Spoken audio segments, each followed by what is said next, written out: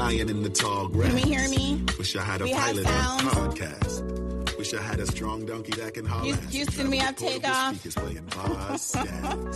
All Wish I right. had $1 million.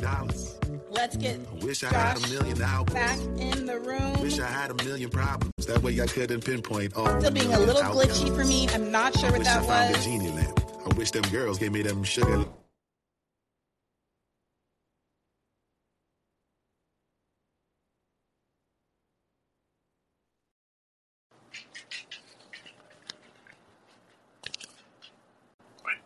This is crazy. Oh my God. Can you hear me? I can. Oh my God, I can hear you. Praise Jesus. Oh, hey, this is great. Thanks for having me. Got to go. We'll do it next week.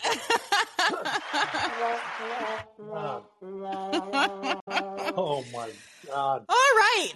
I mean, the most tragic part of this is that I was talking to myself and saying so many clever things. I promise. I was bringing the house down. Oh, I'm sure.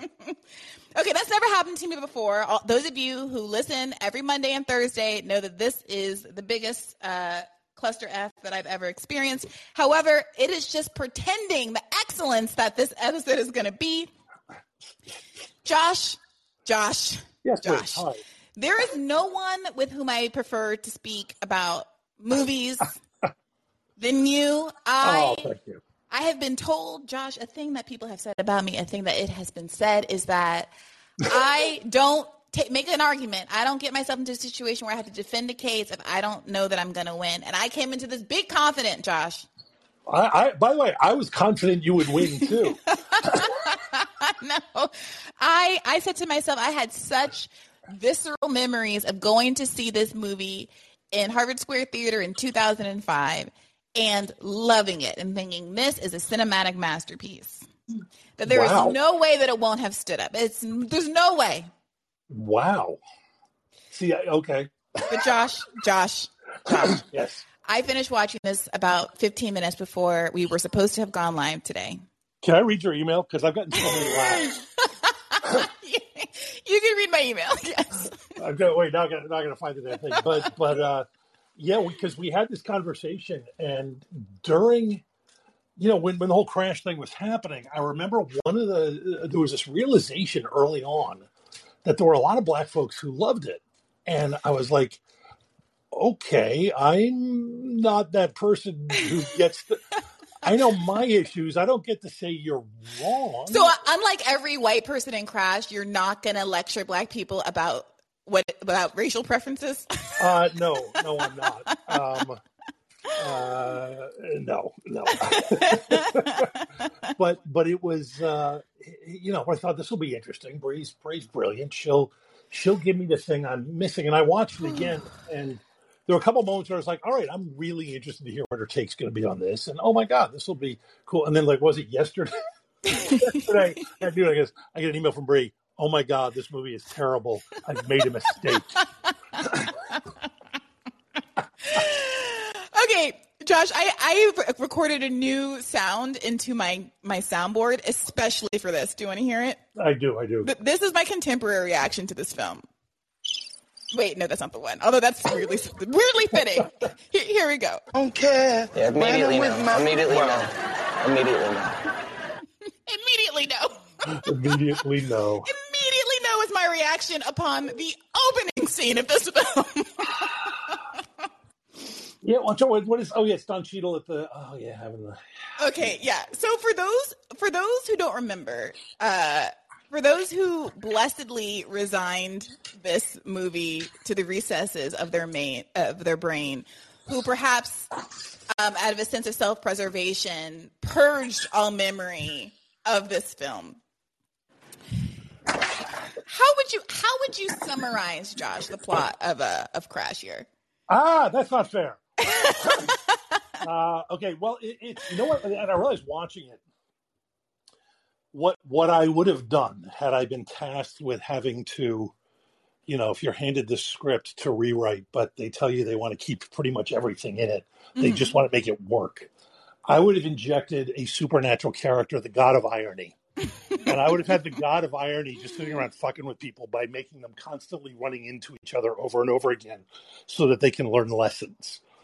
It's it's an ensemble piece about race that uses Los Angeles as its kind of petri dish, and in which a small group of characters continually bump into each other and are continually being forced to be challenged, ironically, about their either their racism or their views on racism. Right.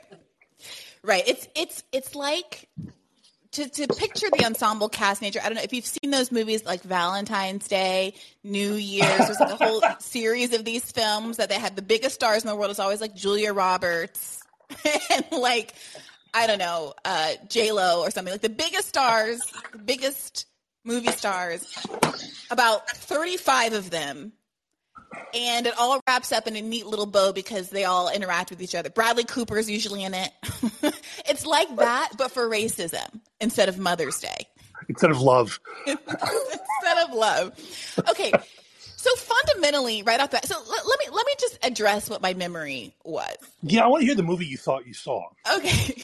In my recollection, the movie was challenging because it depicted a more nuanced view of race, where racism wasn't a clownish Klansman type of figure, where everybody had the ability to have bias and was wrestling with their biases, but that still did not preclude there being other admirable aspects of their personality.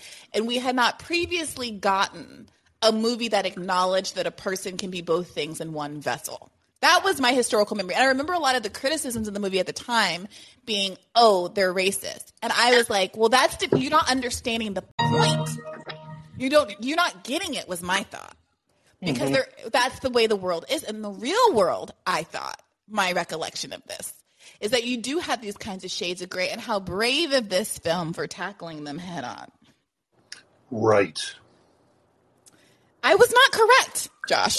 No. I would also, because one of the things that what you said to me, we were on the West Wing thing, and we were talking about this, and the thing you said to me that made me stop and think, okay, I will give this another look, is you said something, and I'm going to paraphrase it badly, to the effect that you felt the movie's treatment of racism was more sophisticated in 2005 than most movies' treatment of it today.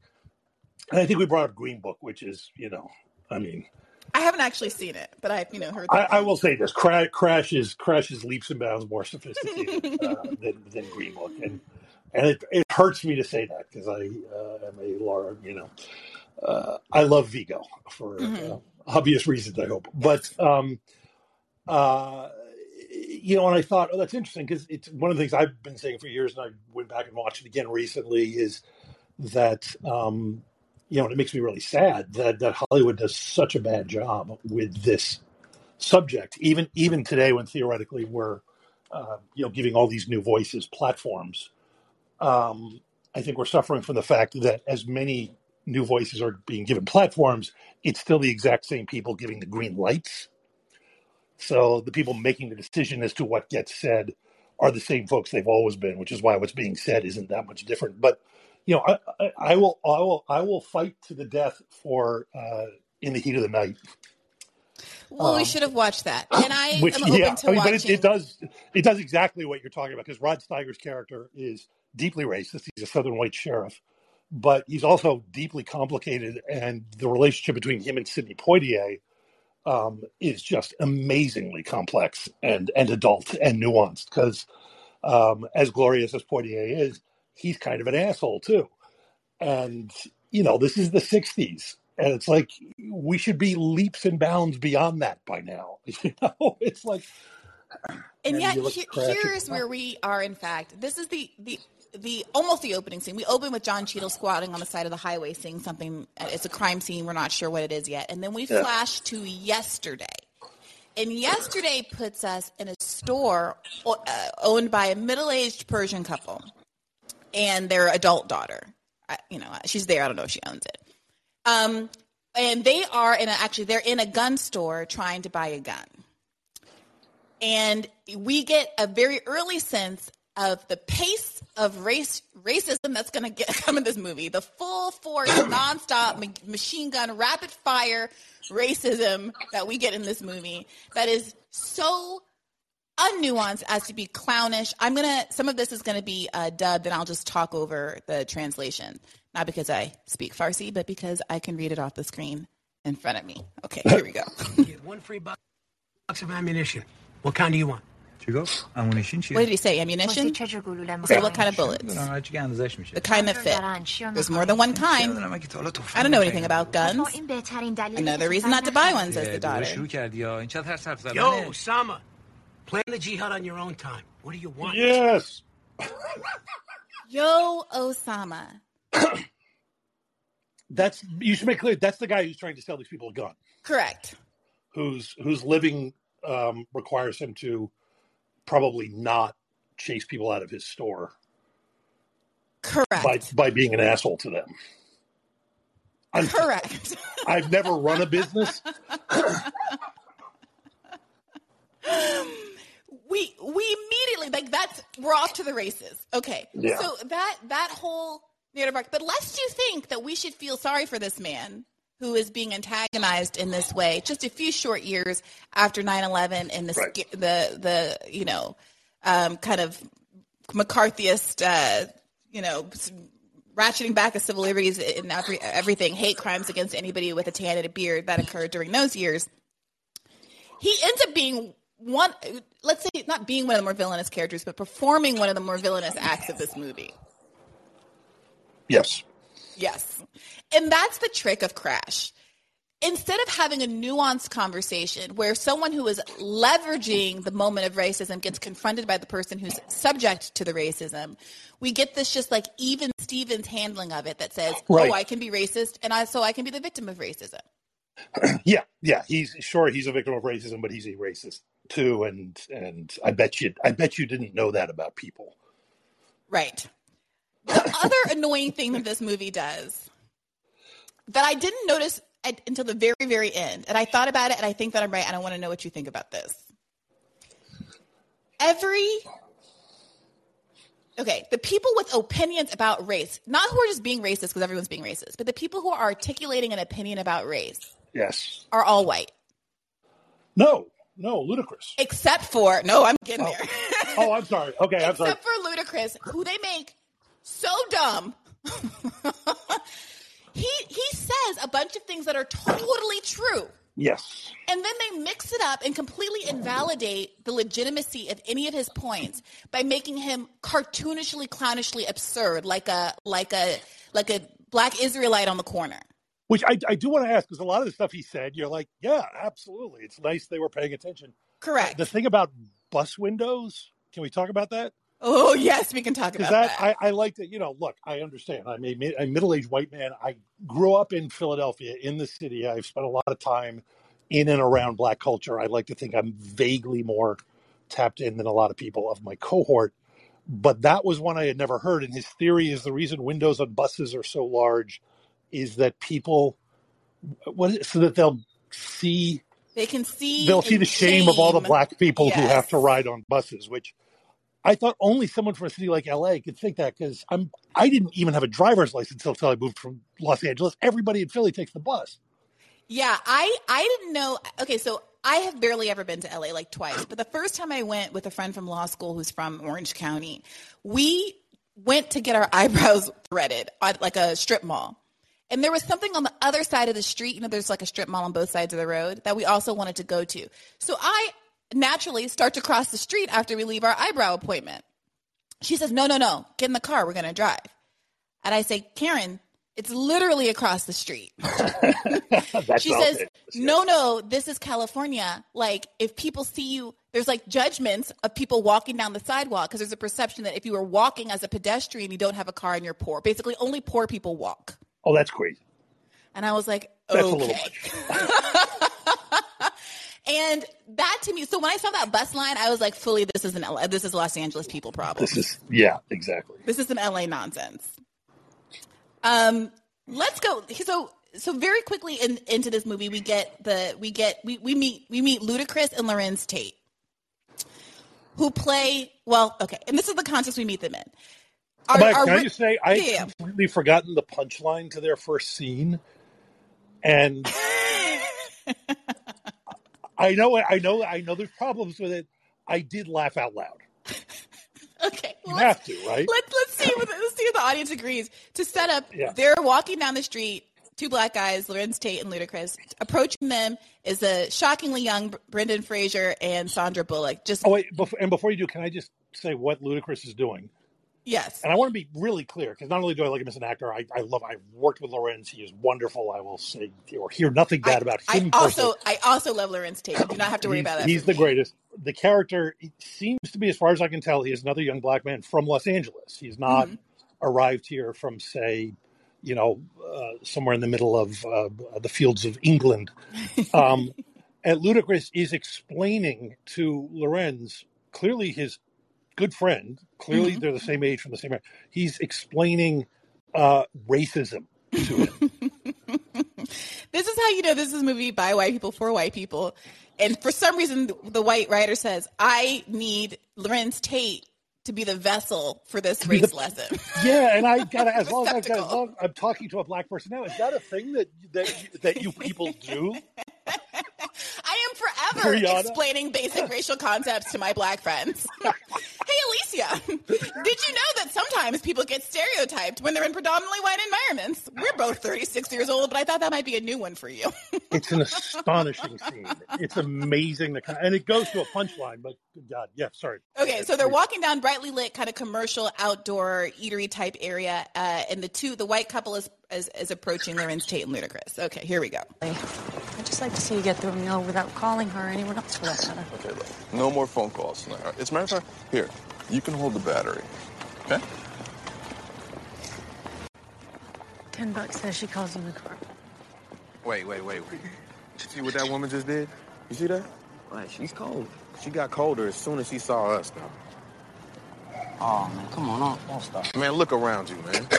You couldn't find a whiter, safer, or better lit part of this city right now. But yet this white woman sees two black guys who look like UCLA students strolling down the sidewalk, and her reaction is blind fear? I mean, look at us, dog. Are we dressed like gangbangers? Huh? No. Do we look threatening? No. Fact. If anybody should be scared around here, it's us. We the only two black faces surrounded by a sea of over-caffeinated white people patrolled by the trigger-happy LAPD. So you tell me, why aren't we scared? Because we got guns? You could be right. Get the fuck out of the car! Give me the key! Come on! Okay. And so then they proceed to actually rob and carjack Sandra Bullock and Brendan Fraser. Yeah.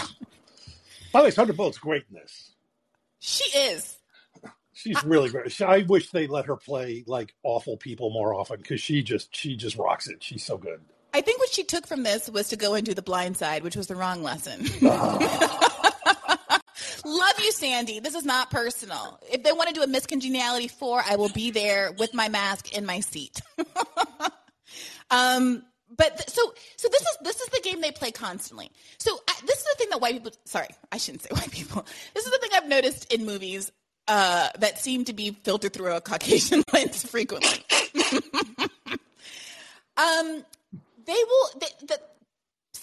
A certain kind of white liberal thinks the most hysterical thing in the world is to have a black person do something that's not stereotypically black.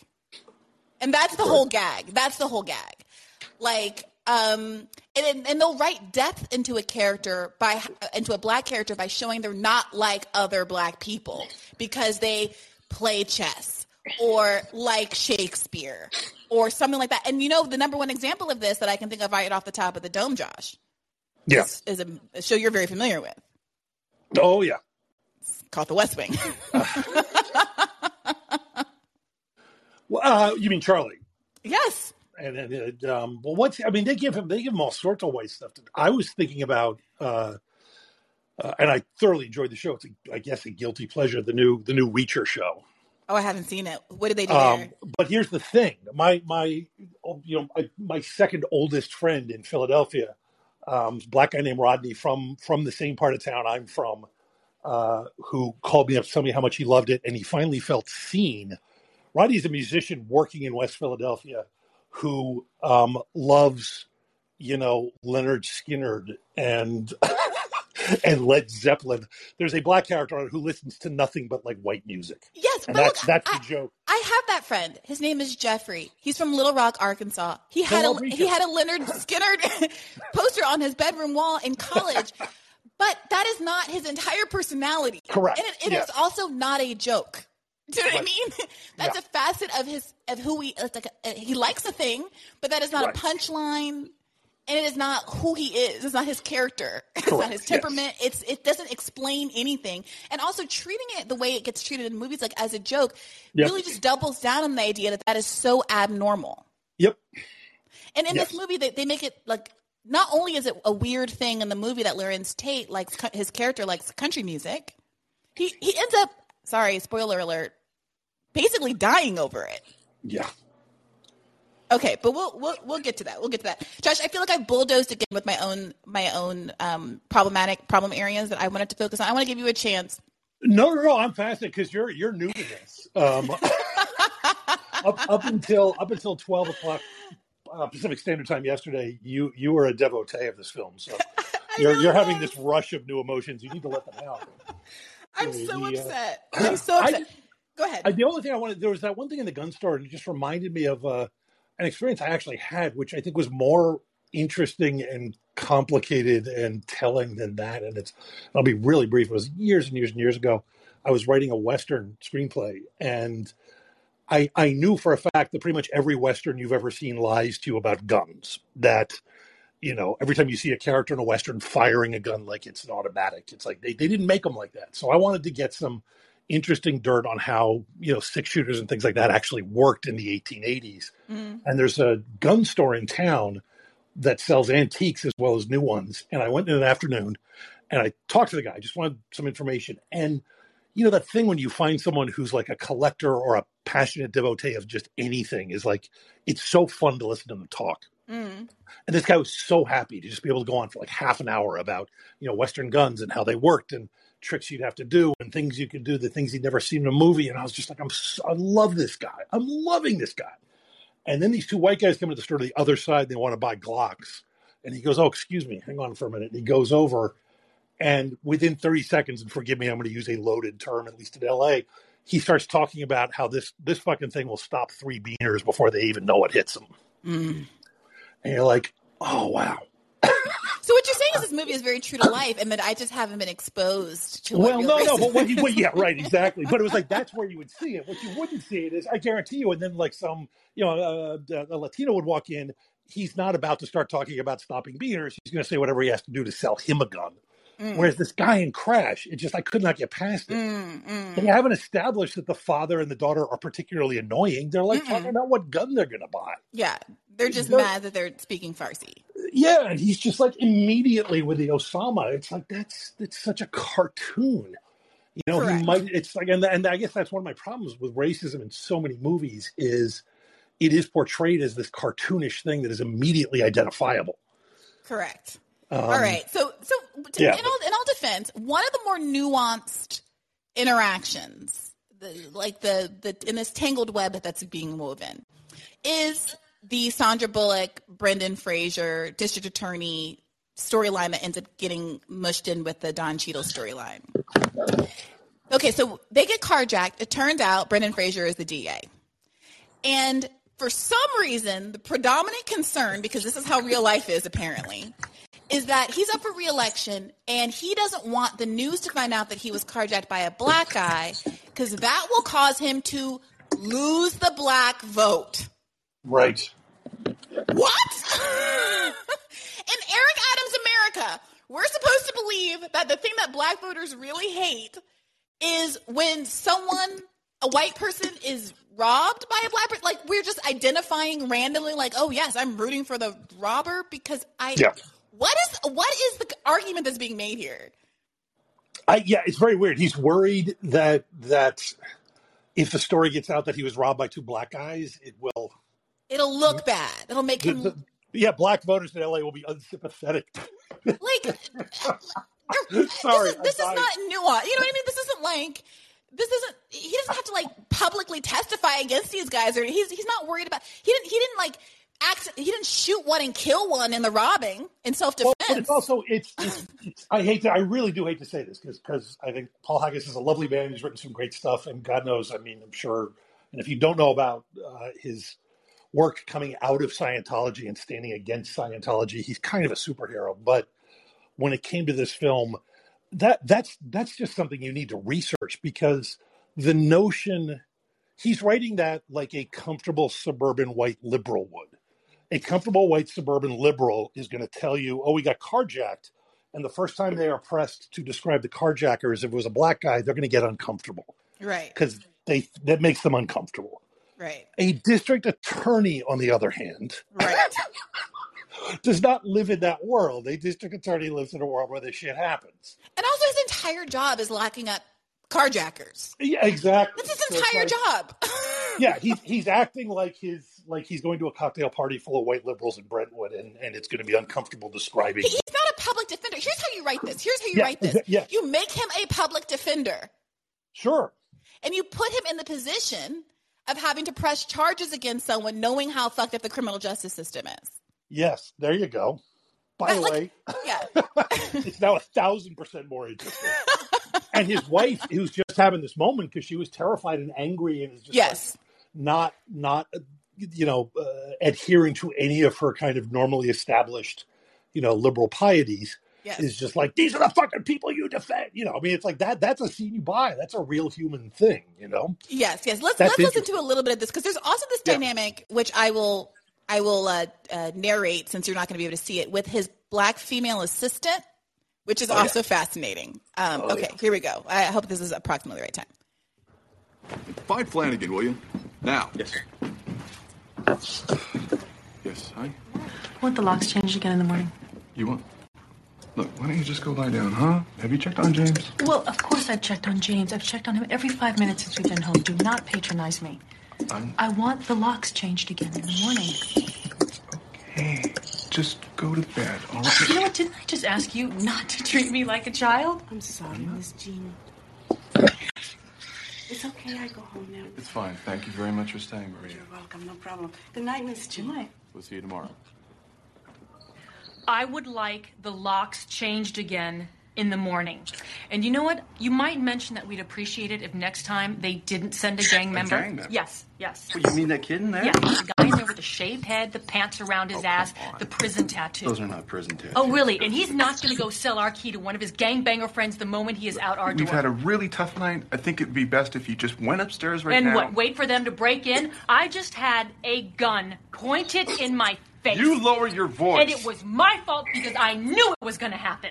But if a white person sees two black men walking towards her and she turns and walks in the other direction, she's a racist, right? Well, I got scared and I didn't say anything. And 10 seconds later, I had a gun in my face. Now, I am telling you, your amigo in there is going to sell our key to one of his homies. And this time it'd be really fucking great if you acted like you actually gave a shit. Okay. So I want to co-sign that Sandra, she is excellent at being this terrible fucking white lady. Like, give her all the Academy Awards. I loathe her. It's great. Yes. But here's what's interesting about this interaction. There's so much that they could have done here that's actually quite fascinating. This scene reminded me of a tragic case that recently just happened in New York. I don't know if you heard about this, Josh, where there's video of a young Asian American woman coming home. She lets a guy in behind her in the stairwell. He ends up following her up the stairs and I think stabbing her to death. And it's all on camera and it's very terrible. A black guy. And my black friends and I, while we don't sit around describing basic tenets of racism to each other, did have an open kind of frank conversation with each other about, I wonder if she let him in part because she thought it would be racist not to let him in. And wouldn't that just be the tragedy? Right. And I think there is something really interesting in that, and how, your desire to be kind of righteous and to not conform to a certain kind of stereotype can short circuit your actual good judgment and, prevent you from acting in ways that are reasonable given other context clues besides race that would indicate that you should be in danger. Right. And part of what was so frustrating about the ludicrous scene is that when we say things like, oh, a woman like grabbed her purse when I got in the elevator and it was so inappropriate, because everything about me is clearly like I'm dressed in a suit. We work in the same office. I see her in the, those are the kind of context clues that Black people are talking about when they're saying you shouldn't have been threatened by me. But the way that they portray every aspect in this movie, it's like, yes, Ludacris and Lorenz Tate were dressed like UCLA students. Yeah. They were dressed like UCLA students in the way that like criminals and non-criminals both basically wear jeans and jackets. Like they didn't look intimidating, but they also didn't look like, Steve Urkel. You know what I mean? Right, exactly. Yep. So they didn't really land it. They were dressed like a normal streetwear like kid. That is true. But you have to capture that. Like that's part of why everything is so problematic. It's cast. Yeah, go ahead. Maybe it's just me. It's Lorenz. It's like you get that vibe. It's like it's late at night. You're walking down. It's like two black guys walking behind you. You're going, oh, and you turn around. One of them's Lorenz Tate. You just go, oh. He's such a cutie pie. Also, he's like a little tiny nugget of a doll. Like, I mean, I'm not saying that he could, like, handle himself in a fight. I'm not doing that to you, Lorenz. Also, my number is 917. But it's just there is interesting meat here, I guess I would say, because there are some like difficult questions to resolve and moments where I think we've all, been unclear and had to like really wrestle with whether or not we're acting based on a stereotype or whether or not there are other context clues which lead us to a legitimate decision.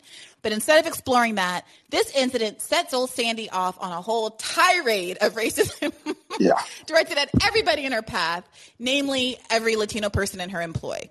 Including her maid, who she just mouthed off at there. Yeah, I'm trying to think. Even though I watched it the other day, I feel like, and Michael Pena, who plays the locksmith, who then intersects later on with a guy who's buying a gun, is he the only person of the main characters who's not racist, exhibit some form of racism? Correct. I feel like he is.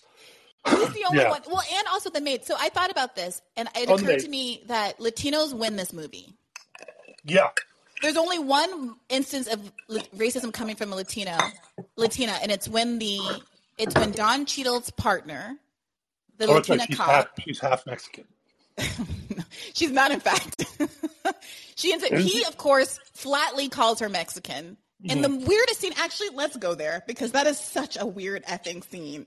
It's such a weird scene. But while I'm finding it, she ends up having to correct him and say that no, she's half, I think, El Salvadorian and half that's right. Puerto Rican. I'm sorry. Good Lord. Yep.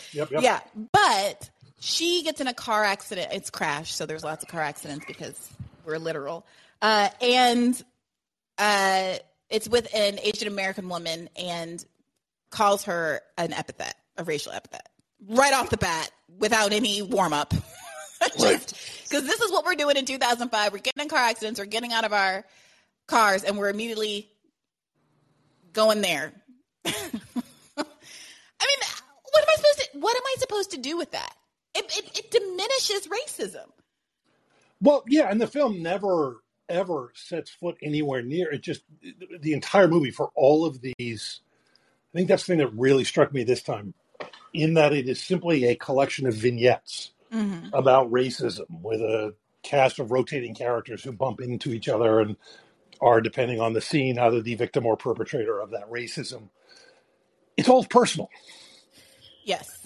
There's never any sense of any kind of systemic thing. There's never any sense of there's like a brief moment, I guess, where Keith David, who plays, David Keith, sorry. I was about to say, isn't that like the singer? No, he's the black guy from Princess and the Frog. Sorry, there's other movies I could have referenced. For our more sophisticated listeners. But yeah, sorry. But yeah, he's the chief or the captain, and he kind of makes it clear. There's a point where he talks about the shit he's had to deal with. Sorry. Yeah, sorry. Mm-hmm. Yeah, where he talks about what he's had to deal with being a black man of the force and why he's loath to give somebody a transfer from their partner because their partner's racist. Okay, we can't just gloss over that. We got to talk about that. Yeah. But that's the only time I think that anything vaguely systemic is acknowledged. Yes, and then completely blown through. Completely made a mockery of. Yeah. Okay, so let's set this up a little. I'm sorry this is pedantic, but if you're like me and you haven't seen this in a million years, you need a little bit of staging. So Ryan Felipe who I got to say, 2000 era Brianna had a little bit of a crush on. Ryan Felipe is partners with, what's his name? Matt Dillon. Matt Dillon. Okay. Matt Dillon is a racist. He's probably our most obvious racist in the most traditional sense in this whole thing. They're partners and they're cops. There is a scene which lived large in my memory of this movie where Matt Dillon is behind a black SUV. A black SUV has been reported stolen. They're behind it. Ryan Felipe is like, that's not the car. The plates don't match. But Matt Dillon observes that the passenger, wife in the car, is giving a blowjob to the husband in the driver's seat, and in the bright lights, believes that it's a white woman going down on a black man, is what we're led to believe. And this makes him very upset. Now, the reality is it's Tandy Newton going down on Terrence Howard, who has a relaxer, a conch. He has straightened his hair in some way. So the idea that from behind we're supposed to believe that this is upsetting because it's a white woman going down on a black man is a little incredulous, but let's go with it. He pulls them over. Tandy Newton's a little bit drunk. She starts mouthing off, and he ends up digitally penetrating, assaulting Tandy Newton. And Terrence Howard basically doesn't do anything. He feels like he can't be under threat of this hostile police officer.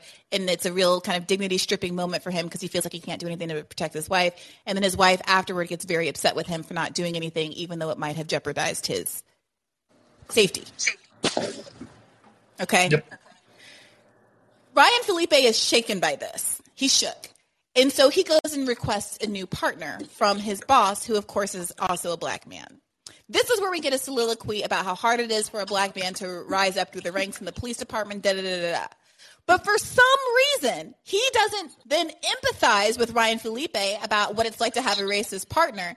Instead, he says, it will reflect poorly on me as a boss if I have let this racism exist in my ranks, been this guy's senior for all of these years without ever doing anything to him.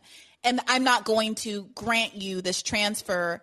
I'm basically going to actively discourage you from reporting that you want to transfer because Matt Dillon has been racist. Yep. And he antagonizes Ryan Felipe. Yeah, he sort of makes fun of him. Yes. And he basically says the only way you can get a transfer is if you say that you have excessive flatulence and you need to be in a solo car because you can't have a partner because it would be basically workplace malpractice for you to have to sit hotboxing with someone all day. No, come on, Josh. This is what is that even? It's what? I literally don't even know what that is. I watched that scene. I'm I literally don't even know what that is. Yeah, it feels like, and I think it goes to that thing about the DA. And I said where there's no research done, they haven't even spent time talking to anyone. It's like they know they have to acknowledge something. They have to acknowledge that, we have a black captain in the LAPD. I bet that's interesting and complicated. You could pick up a phone, Yeah. You could read up on it. There are sources. Yes. Even in this era where, it's 2004 when they're making this film. The internet isn't quite what it is today. You can still, it's easy to find this stuff out, and you have conversations with people or you read about it, and you find out kind of some of the more interesting, nuanced aspects of being a black man who is the captain of a police precinct and work that into it. Instead, they don't really know what that would be like, but they know they have to address it. And it's like this, it doesn't tell you anything. Well, let me ask you this, Josh. As a white man, yes, is it really the prevailing feeling that everywhere you go, black people of color are just belittling you and silencing you and not allowing you to makes you feel like you're being canceled at every turn? Because that is the theme of this movie. The theme of this movie is that white people cannot catch a break. Right. Oh, that's an interesting thing. Sure. Yep. Matt Dillon is terrorized by Shaniqua. That's right. Shaniqua Johnson or Jenkins, I forget which. Yeah. That's literally her name in the film, played by the marvelous Loretta Devine, who is a social worker of some kind who is administering his elderly father's care Social Security or something like that, his health care. And so she ends up kind of antagonizing him on the phone. We'll come back to that, and denying his father coverage. By the way, she ends up being written as in the wrong. He's racist to her, but ultimately she is in the wrong because in that scene, she reveals that she can in fact help his father, but she refuses to do so. He's racist on the phone. The instant he finds out her name's Shaniqua, and he's had a brief moment of aggravation with her, and he's just like, "Oh, of course, Shaniqua," right. and then she hangs up on him, right? Which you're sort of like, good for her. And then when he comes in to see her with this problem, with his terror, his father's ill and he needs this help. And he sits there, and it's a great scene because it's a great performance. Yeah. Matt Dillon talking about, he spends a minute or two being an asshole, and then he says, "What is he?" He goes, "Here we go. I got it. I got it great. for you. Please play this because it's okay. really terrific.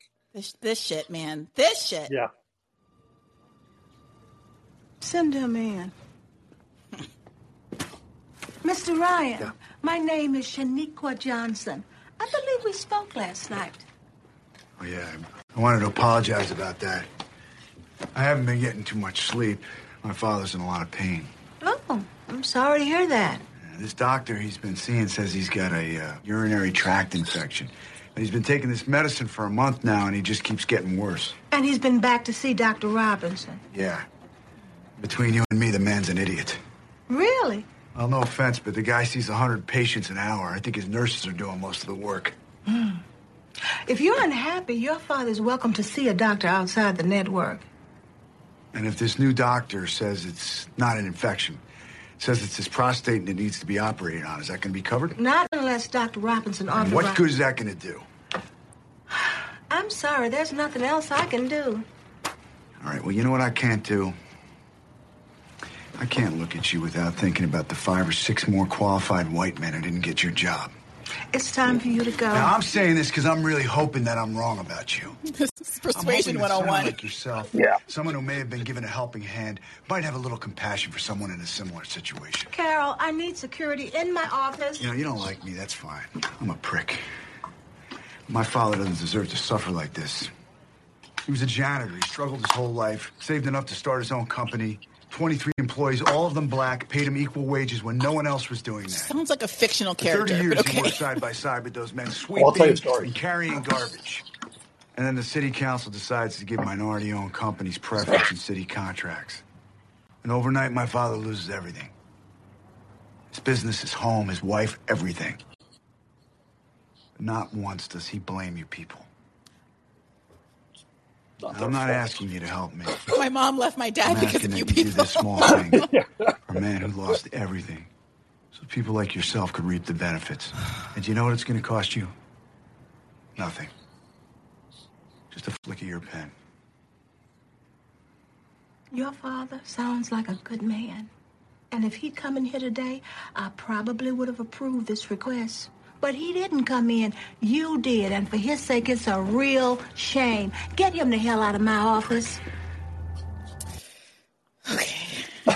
Okay. Where to start? Josh, where do you want to start? Well, I just, first of all, his description of his father, I kept waiting for a moment. There's no twist there. And I'm particularly keyed into that story because it's, I think, one of my favorite stories about kind of real American racism. My grandfather worked for a company called Mass Mutual in insurance. And I think like in the 50s, he was instrumental because he really cared about this stuff. He was instrumental in integrating the sales force, making sure they hired the first black salesman. And, to his grave, he was proud of that. And it was one of those things that you're like, holy shit, in that world, I've never done anything that bold because that was a risk, And at the same time, he also went to his grave. He would happily tell you how the light-skinned ones are smarter than the dark-skinned ones. Like, that's American. That's how it works. It's like everybody's kind of fucked up. Well, Josh, your relative obviously wasn't as valiant as Matt Dillon's relative because Matt Dillon's relative didn't integrate one person. Matt Dillon got rid of his entire white workforce. Right. Hired exclusively black people, worked shoulder to shoulder, sweeping up or doing whatever they're supposed to have doing, shoulder to shoulder with exclusively black people for some reason. And then because of the existence of a minority business program. Oh my God. You know what that reason is? What? He could pay them less. You left that part out, Matt Dillon. And so here's the so beyond there being like the caricature, this cartoonish portrayal of this noble white guy who did everything for you people. Also reminds me of The Color Purple, the mayor's wife, Miss Millie. I've always been kind to you people. Like big Miss Millie vibes. Okay. Then you get to the end and you're like, I'm thinking this whole time, well, he's lecturing her and ranting at her. And even if I kind of feel bad for him and definitely feel bad for his dad, there's obviously nothing she can do, right? Like, her hands are tied. She's just a part of this bureaucracy just like everybody else. He's like, you reap the benefits. They're sitting in this shitty office with a bunch of gray filing cabinets where she's working, like high on the hog, apparently. She's reaping the benefits, presumably of an affirmative action program, which there's no basis for it, which, by the way, she does not push back against. None of the black people push back against any of these kinds of things in this movie, or Latinos. Nobody does. And then at the end, she completely undermines any moral high ground that she might have had as someone who's just been the subject of this racist rant by saying, oh, actually, I could help you. And I know your father actually does sound like a good person who needs my help, but I'm not going to do it. Yeah. And so then you're waiting for that moment. You're waiting for that moment. You're waiting to give her. Now, here's my question, too, because, I can read, I can talk to people, I can do all kinds of things. I'm never going to be that woman. It would seem to me that in her line of work, she would have to have figured out pretty much how to deal with people like him on a daily basis. Mm. That the way she's behaving with him is a white man's take on what she would do. Does that make sense? Correct. 100%. Like she lives in a world where like you have already got calluses to this. You have built defense mechanisms to this. And you would just sit there while this guy went on because you're like, whatever. I don't, it's not my job to make this decision, and B, he's not the guy I'm here to help. I'm here to help the grandfather. Yeah, who I have to assume may be a very nice guy, as she says. Apparently, he's Martin Luther King superior. Yeah. Well, you know what movie just occurred to me actually does this better is The Joker. There is this scene where there's a social worker handling his case whose hands are kind of tied and there's nothing else she can kind of do for him. He's upset, legitimately so, because he needs services. She's like, I can't give you services. And you understand and you sympathize with why he's upset, but it doesn't become this whole, well, this is why my racism is being excused narrative. Right. Moreover, imagine how much more interesting it would be if, let's say, at the end of all of that, she looks at him and says, okay, I'll help him. I'm going to help him. Yeah. Or a world where she just is like, sir, like, literally, I cannot help you. Like, I don't understand what I'm supposed to get from this idea that, like, honestly, if this is written, the way it's written, she is a bigger villain than him. Yeah. Or what if she just said, because, what if she just said, I'm going to help him, but you're an asshole. Right. Like, despite you. You know what I mean? In spite of you. You're not or he goes home and finds out that she's like called the home and like just talked to the grandfather for the father and set everything up, just gone around Tim Dillon. Yeah. I don't know. It's bonkers. It's crazy. I hated it. Yep. Yeah. Okay. I feel like sorry, I was so prepared to come in here and debate you after I watched this thing. It is truly just like don't care. Yeah, immediately no. Immediately no. Also, here we go. I had queued this up earlier and we didn't play it. This is because we got to make sure white people aren't the problem. We got to show every person of color being just as racist as the white people, having absolutely no sense of solidarity across racial lines. I'm not saying people of color, black people can't be racist, but except here we go Latinos. Except for Latino. Well, this partner who we're about to hear from, she did say the one racist thing. She did. She said one racial epithet. But here we go. Here's how people in the real world talk to their mothers and also to their Latina girlfriends. Oh, wait, why is it not? Oh, my bad. Are you playing what I think you're playing? I am about to play. I would have said you were Mexican, but I don't think it would have pissed her off as much. Sorry. I missed the spot because I had it muted. Finding tiny specks. All right. Ooh. Oh, so sorry. Yikes. Okay. All right. Do I look like I want to be on a Discovery I'm sorry. I Channel? went back a little too far, but it's about to switch scenes. No. Then get the fuck out of my shop. Oh, yeah. Make sure you get that. Without him, things could have gone really fucking wrong tonight. Here we go. Don't you dare. Don't. Graham Waters. No. No, he's not here, Mom. I'm not gonna go looking for him. Look, he'll be home when you... Just leave it alone, Mom. Mom, I can't talk to you right now, okay? I'm having sex with a white woman. Okay, where were we? I was nice. Okay, you were about to jerk off in the shower. Oh, shit. All right. I would have said you were Mexican, but I don't think it would have pissed her off as much. Why do you keep everybody a certain distance, huh? What, you start to feel something and panic? Come on, Rhea. You just pissed because I answered the phone. That's just where I begin to get pissed. I mean, really, what kind of man speaks to his mother that way, huh? Oh, this is about my mother. What do you know about my mother? You know, if I was your father, I'd kick your fucking ass. Okay, I was raised badly. Why don't you take your clothes off, get back in the bed, and teach me a lesson? You want a lesson? I'll give you a lesson. How about a geography lesson? My father's from Puerto Rico. My mother's from El Salvador. Neither one of those is Mexico. Well, then I guess the big mystery is who gathered all those remarkably different cultures together and taught them all how to park their cars on their lawns? I'm sorry. I just truly do not believe. I'm not saying that black people aren't racist and don't say things against Latinos. I'm not saying that at all. That just sounds like such a line that a white guy wrote. Well, aren't they in a relationship? Yes. They're in flagrante.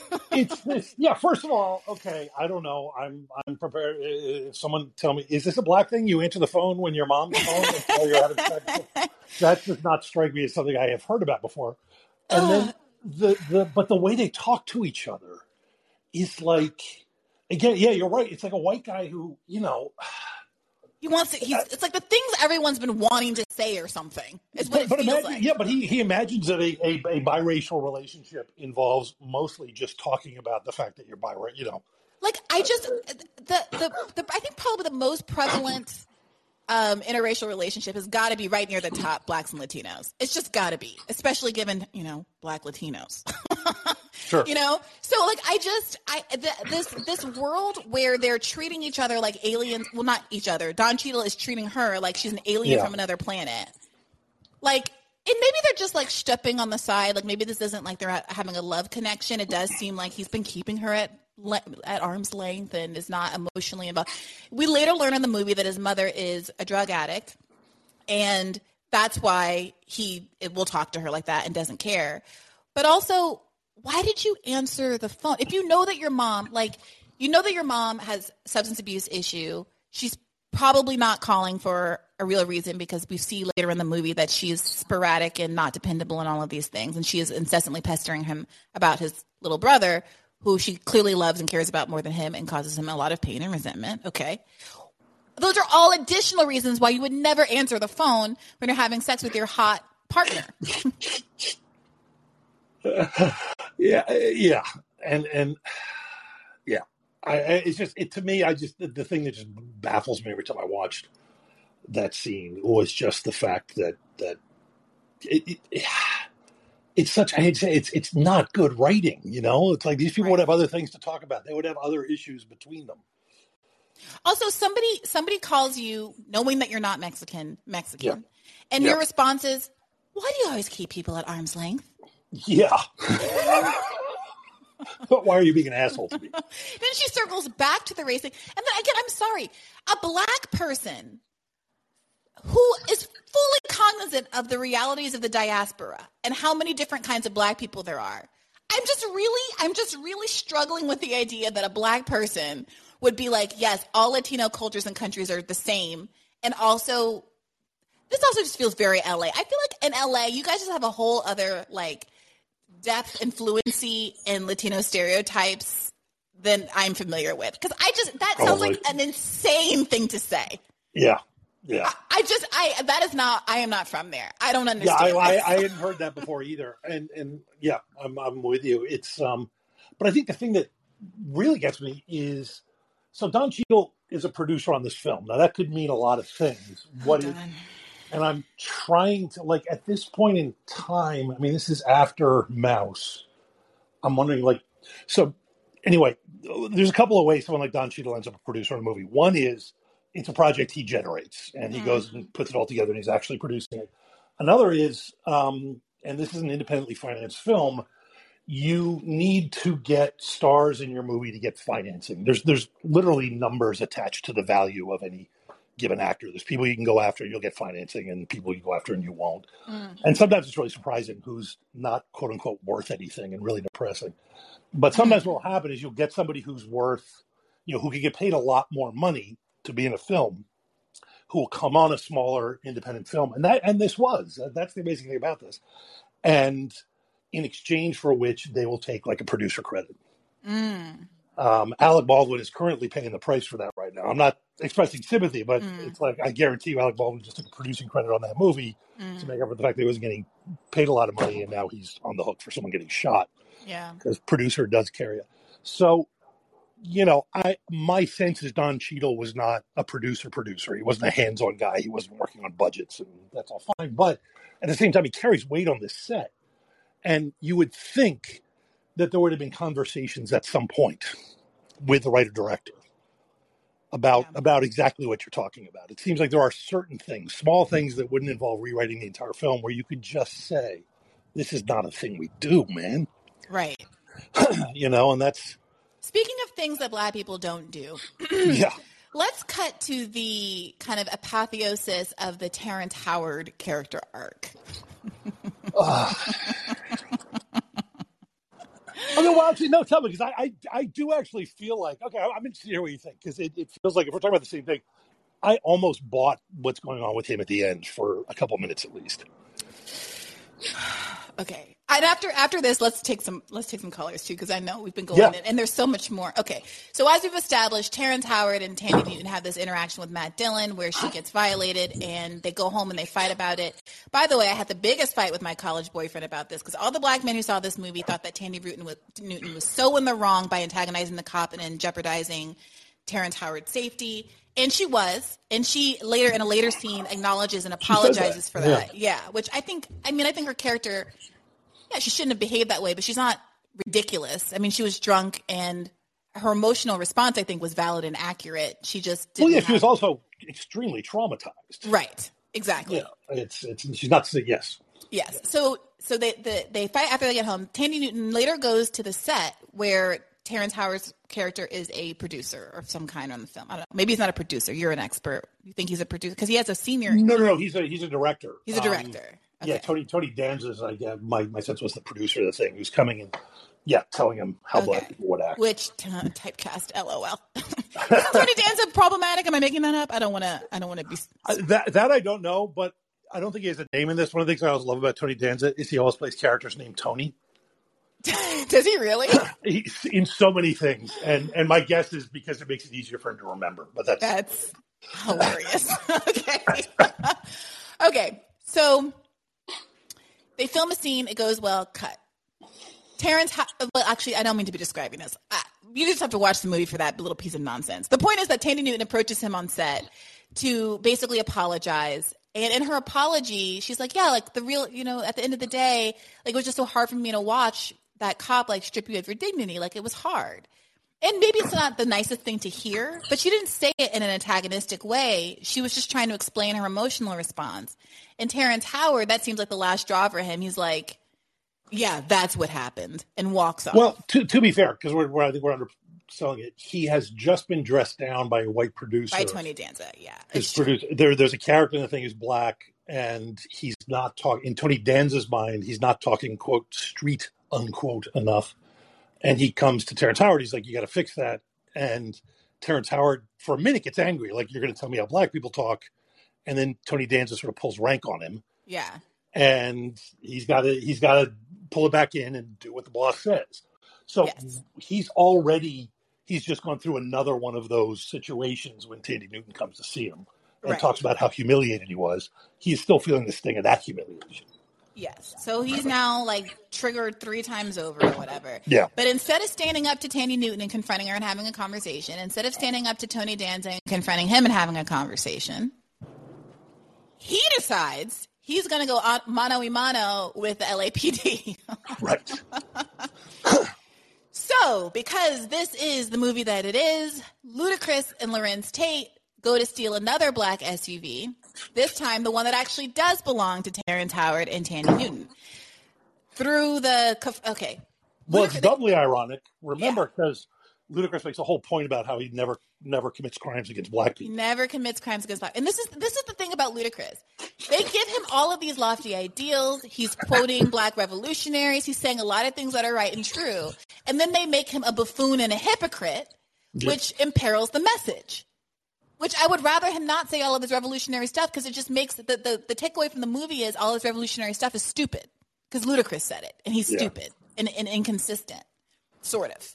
Right. So he goes to hijack this car. I guess no one can tell what a black person looks like in this movie, because I guess the presumption is that he kind of didn't think he was. White?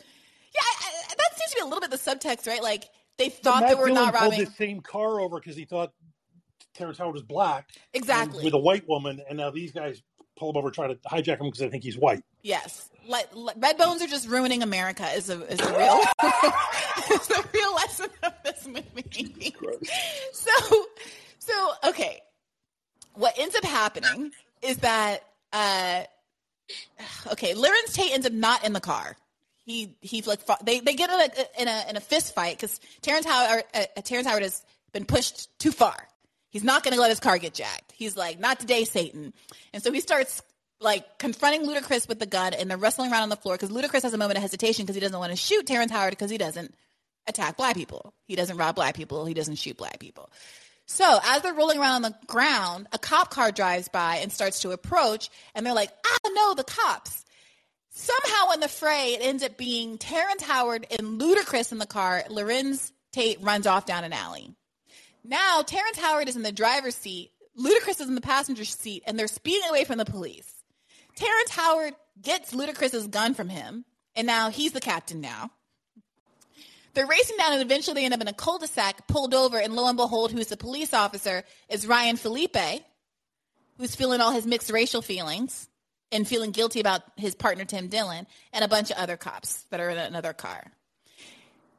Now, but not just feeling guilty about his partner, feeling guilty about what his partner did to Tandy, to this man's wife, and his wife. Yeah. Do you have any idea? So I live in I hope some of your callers live in Los Angeles. Do you know what the odds are? I heard LA is a great big city, but that's just what I heard from Baccarat. Apparently, that's incorrect. Apparently, all it's a tiny these village who are like 1 degree removed from each other, just happening to bump into it. It's just It's beyond absurd. Okay, Terrence Howard. Not only is he going to stand up to Ludacris and wrest his gun away, he is also going to stand up to the LAPD. Now, the LAPD is now like, get out the car, get out the car. Here, let me just go to it. I can't. Let me just go to it. Here we go. The pursuit of a black navigator west. Hands in plain sight. Step out of the vehicle. Slowly step out of the vehicle. Get out of my car. You so brave. You get out the car, man. Turn off the engine. Throw the keys out the window. Now, that was Terrence Howard. He took the gun that he took from Ludacris and put it in his pocket for some reason as he was getting out of the car. For some reason. He wants to be armed when he gets out of the car and confronts the police. Want me? Here I am, you pig fuck. Lie face down on the ground. Spread your arms and legs. No, you lie face down on the ground and spread your arms and legs. Don't come any closer. Down on your knees. Fuck you, man. What are you gonna do? Pull the fucking trigger then. On your knees now. You get on your knees and suck my motherfucking dick while you down there. Do I look like I'm fucking joking with you? Yeah, that's what you look like, a fucking joke to me. This man is making threatening gestures. Oh, threatening gestures? You want to see a threatening gesture? I got a threatening gesture for you. I know this man. I know this man. Get back. Fuck off. Give me some space. I know this guy. Get out of the way. You don't fucking know me. Step away. Give me some goddamn room. I know this guy. Man, don't walk up on me. See what's happening here? Do you want to die here? Huh? Is that what you want? Because these guys really want to shoot you. And the way you're acting, they'll be completely fucking justified. Fuck you. Fuck Step me? away from him. Fuck me? I'm not the one who's fucked here. You're the one who's fucked here because you're the one whose head's going to be blown off and onto that man's patio. Officer Hanson, step away. He's a friend of mine, okay? He's a fucking friend of mine. This man is not armed. He's not going to shoot you or me or anybody else, all right? So give me 2 goddamn seconds. You do that? Lower your firearm. Lower your firearm. Okay, so he ends up lowering his firearm, and although there was a lot of tension because he is in fact armed, they let him get back into the car and drive away.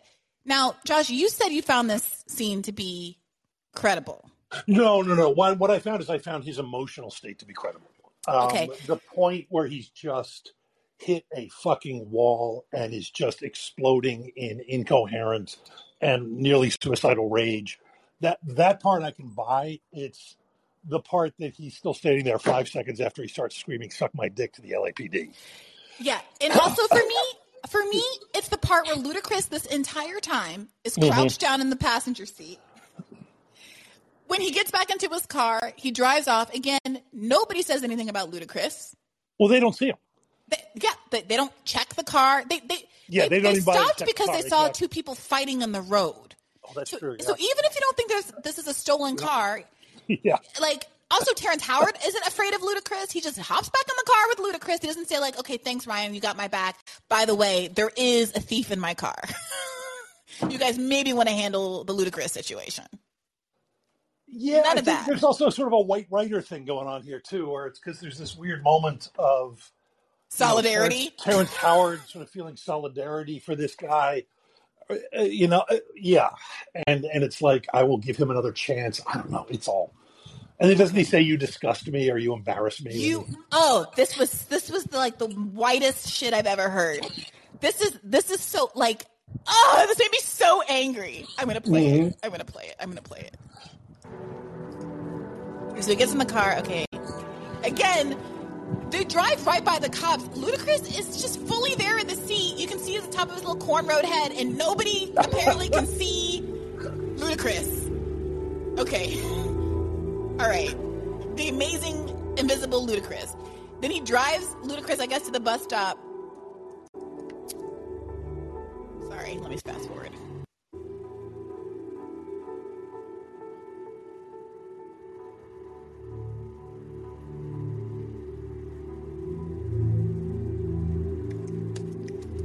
He gives him back his gun.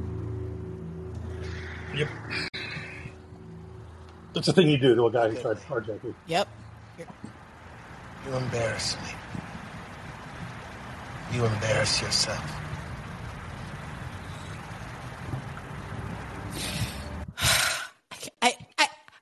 Can I just... Yeah, go ahead. Yep. Can I just say, I'd have a little more respect for Ludacris if he just pointed the gun at him and said, "Great, give me your fucking car." I know, like, exactly. Like, what are you, a screenwriter, Josh? Like, where are you coming up with all these great ideas? Jesus Christ. He's shamed by the experience. He slinks off. Like, what, are you going to have solidarity with black people? Or are you going to Bill Cosby black people? You can't do both. Are you going to tell him that he's a pox on the race? Or are you going to be like, "Look, you're a young guy in a bad situation, like, make better decisions." Okay, that I can imagine that kind of, but you disgust me, I'm ashamed of you. Like, come on, man. Okay, so I need to let some callers in because I've been going off, and I feel like I can feel the energy of people with feelings. Jam, talk to me. Like, how are you feeling, Jam? Oh, first off, you got me dying laughing. I remember when this movie like first came out, and it was such a big deal. Everybody's trying to say it was like super good, but it's so like fantasy racism. Like the movie, like a movie now that we'll compare it to is that Will Smith movie on Netflix, Bright. How it's just like cartoonishly like speaking about racism. Wow. It was so terrible, how talking about the racism. I remember seeing it too, thinking like, does Terrence Howard just hate like Ludacris? 'Cause this is the second movie where he beat up Ludacris on film. Where else did he He beat beat up his ass, Ludacris? and Hustle and Flow. Oh, I When never he beat him saw up, he it. like beat him up. Oh my God, you got to see that one. Yeah, Another he Oscar beat him winner. up in the bathroom. It's true. Yeah, Oh, that's I right. forgot That 3 was the 6 same Mafia year. did. Yeah, Yep, 3 6 yep. Same Mafia year. got. I Yeah, got to because this see happened right 3 6 afterwards. I Mafia, thought it you was know? weird. That was crazy. And I wanted to say that I always love when you're doing the episode when it's talk about any type of film because I know a Color Purple reference is about to pop up. And it just makes my soul so happy. I loved it when you referred to Danny Glover as Mister, and and with the episode with Leslie, I just died. I'm like, this is the blackest shit she's did. It just makes my soul happy. Guilty as charged. You know it's my favorite movie. Oh man. Oh yeah, like it's my mom's favorite movie too. I've seen that movie so many damn times. But I think what's funny to me, like just seeing like more contemporary films talking about race, how we haven't really like moved on. We haven't really got that much better. With it. Like I said, Bright is a more contemporary film. But I think one of the only ones that's done a decent job is actually an animated film, Zootopia. Like Zootopia was surprisingly woke. Like if you haven't seen it, you definitely should watch it. No, it was good. It was great. Yeah, it's crazy like how how layered that film was in this race. It's kind of crazy Disney cartoons doing better than than this like pretentious film that tried to be so serious like the entire time. Yeah, I really enjoyed Zootopia, although now that I'm rewatching Crash, I'm a little bit afraid to sing its praises because it's been some years since I've seen it. So, like, don't come for me if Zootopia is secretly terrible. I'll have to re-verify. But my memory of Zootopia that it was excellent. Yeah, I have like literal do shock you guys value get in the theater. sense, like, it feels now to me in Hollywood that the main focus whenever there's going to be a movie about race is it's either about the evils and brutality of slavery or the evils and brutality of police violence. Like, those are the primary aspects of the black experience in America if all I got was movies. Pretty much, I would think so. It's because we don't really have. Oh, go ahead. No, you go ahead. Brie. You go ahead, Jan. I'm like, we don't really have. Like, it's something I talk to a lot of like my union brothers down here, like getting people like comfortable about race, like talking about police brutality and like the type of racism of like that ilk is just what's the only type that's really like spoken about. That's the only one. That's the only type of racism where like I hate to say it, or a lot of white people feel comfortable like understanding it, like they understand that type of racism. And because I've never done that, so I'm safe. I'm good. I've never done any of those things. Well, in that respect, then I guess this movie is kind of daring because with the Sandra Bullock character, she is like the Karen stand-in. She is the white woman stand-in, and she is not great. So she ends up. Obviously, we heard her, malign the young man who comes to fix her door, her locks on her door. Who is the only, as we've established, the only good person in this movie, the only unequivocally good person in this movie. She then goes on to berate her housekeeper, who's obviously doing a very good job taking care of her kid, a kid which we never see in the entire duration of the movie. And only has a change of heart when she falls down the stairs, calls all her friends to come and get her, and nobody answers the phone, including her husband. And the only then her maid comes. Her maid comes. And then Do you have that line? Do you at least have that line? That is the greatest line in the movie. Wait, which one? That she says to her maid. Oh, wait. Here we go. I got the scene. I got you. You got it.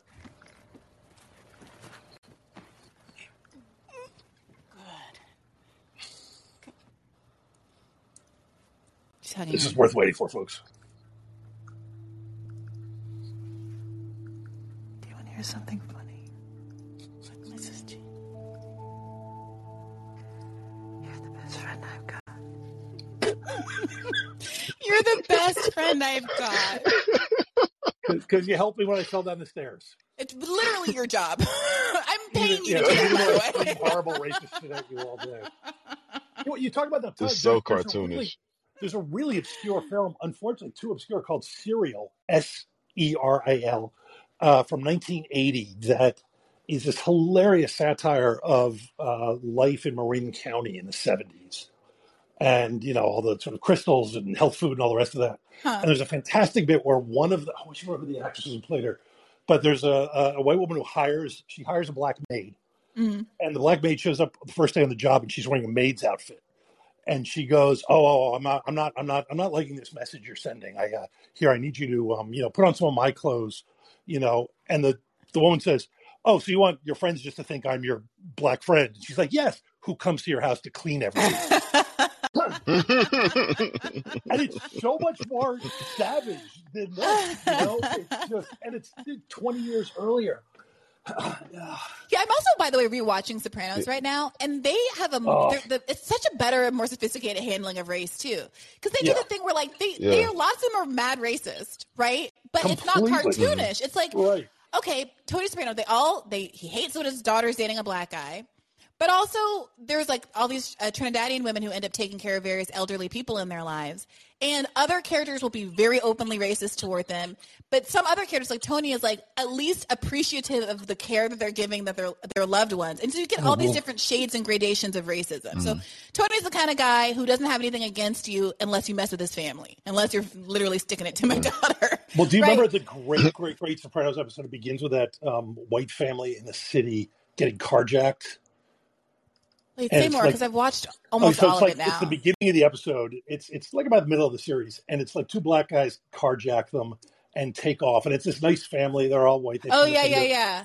And the father just starts screaming the N-word. And he's like, who else would do this? He's screaming. And you cut immediately to Tony holding a Polaroid of the car and laughing, because, of course, they stole it for him. Right. Yeah, and then all the dynamics with how the Italian mobsters are looking at the black mobsters and this, it's so interesting. Mm-hmm. Yeah. I want to ask you something. Please. It's something I've been. I think some of you kind of touched upon within previous episodes about how other cultures, how mainstream or white culture doesn't have a look or a view into black culture and black film in particular. And something that I've been talking to a lot of people about, I want to get your input on it. It seems like it seems like to me that of late, it seems like we have this need to try to act like it's a big deal to have black representation in film and TV and stuff now, especially when we have black woman led stuff. And it seems because it seems like people are coming from a place we never really had that, especially within the past 20 odd years or something. And I just find it so weird because it's almost erasing all the black media that we've had. Yeah, I don't know how y'all were raised, but I was raised having to sit down and watch Claudine. Oh man, a thing that's wild to me, when that Ocean's 8 movie came out, it was supposed to be a big thing, big crime film, focused on women. Mm-hmm. That was the big push for it. Then right after that, I think Widows came out, and there's another one too with the lady comedian, I can't think of her name, that came out. Just women crime films, they're trying to act this is a big new thing. That was exactly what I was telling people. I'm Set It Off exists and it's great. It seems like older black culture films, if you were to look at them in today's view, they would seem ahead of their time. Set It Off was a violent, crime film with a full female cast. Mm-hmm. How had a lesbian couple in it. Was nothing it wasn't frowned upon or anything. But when I bring that up to people, especially with some of my white friends, I never heard of that. I've never seen of that. Never seen that. Also, that movie wasn't presented to you as virtuous. Mm.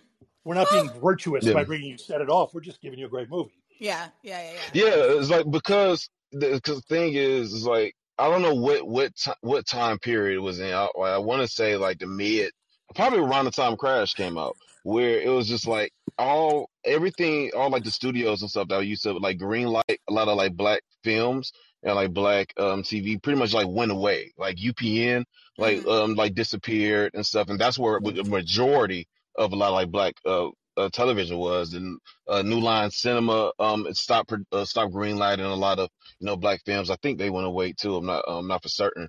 So we had the eradication Like we had like an eradication of like Black Hollywood. So it's like, and it's so weird to not be now seeing people like talk about Regina King because of like Watchmen and stuff. I'm like, yo, like she's been poetic justice, been all this other things. And it's The even voice of the weirder seeing always like Black Pats. people. Exactly, yeah, and it's even weirder seeing like Black people take on the same thing, talking about like, oh, we need his representation. Like, well, we kind of like had it, It was like I didn't grow up not seeing Black faces like on TV and everything, Yeah, I know that T over at Champagne Sharks, and I think Leslie also, they talk about this sometimes, that there is this like, people market everything by saying it's the first. And Right. this is like the Black version of this, and we got to do Black Bridgerton, we got to do like Black Elizabethan drama, or what everything is like white people do this, and progress is for Black people to do the same thing white people have done, which has both the effect of having derivative stories, and then also the effect of erasing the fact that Black people very much have been putting out artistic product before 2009. Oh man, yeah. Can we talk about Bill Duke, and Deep Cover or Hell Up in Harlem? I mean, it's yeah. No, I get your point. It was that there's a movement now to address that issue consciously, as opposed to because the filmmakers you're talking about had to work really hard to break through. Gary Gray had to work really hard to break through and get this stuff set it off. And Bill Duke was an actor forever and had to put up with all sorts of shit. So it's a little bit, without saying it's easier. That it's easy. It is. There is more of a path now for those filmmakers, and also the studios have figured out. I don't know though. They made that part of the. But I don't know if I can agree. But I don't know if I could agree that it's easier now because we get like less of them. I be like, we don't really see like as many like black films like how we used to. Let's say even in the very early like 2000s, like late 90s and stuff.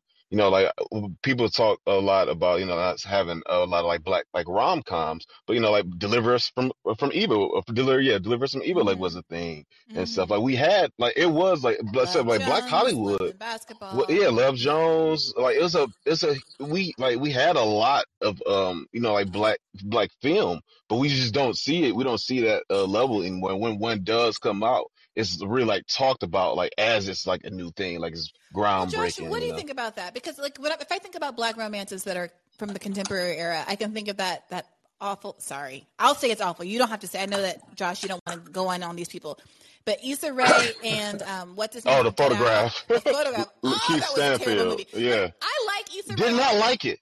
I like. Oh my God. Issa Rae is the most wooden. I like her as a person. I support her to do. I hope she has great things in life. She's got beautiful skin, but she is a wooden actress. Oh my! She is so wooden in that movie. Oh my God! Like, yes, and it was romantic. like.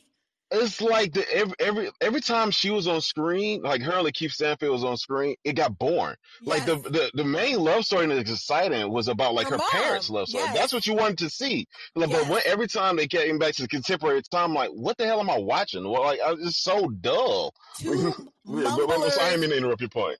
Two mumblers mumbling at each other in a beautiful apartment that it's not clear why either of them can afford it because we never hear anything about their jobs. Or I guess Lakeith is a photographer. And Issa, I think, inherits he was a writer. Gorgeous apartment or something. Oh, they've been doing that. That's a staple of movies. That is a staple of movies. But as a New Yorker, I wanted some more exegesis about that apartment. Always, yes. But thank you, Jam. Like you raised a good point. But let me put that question to you, Josh.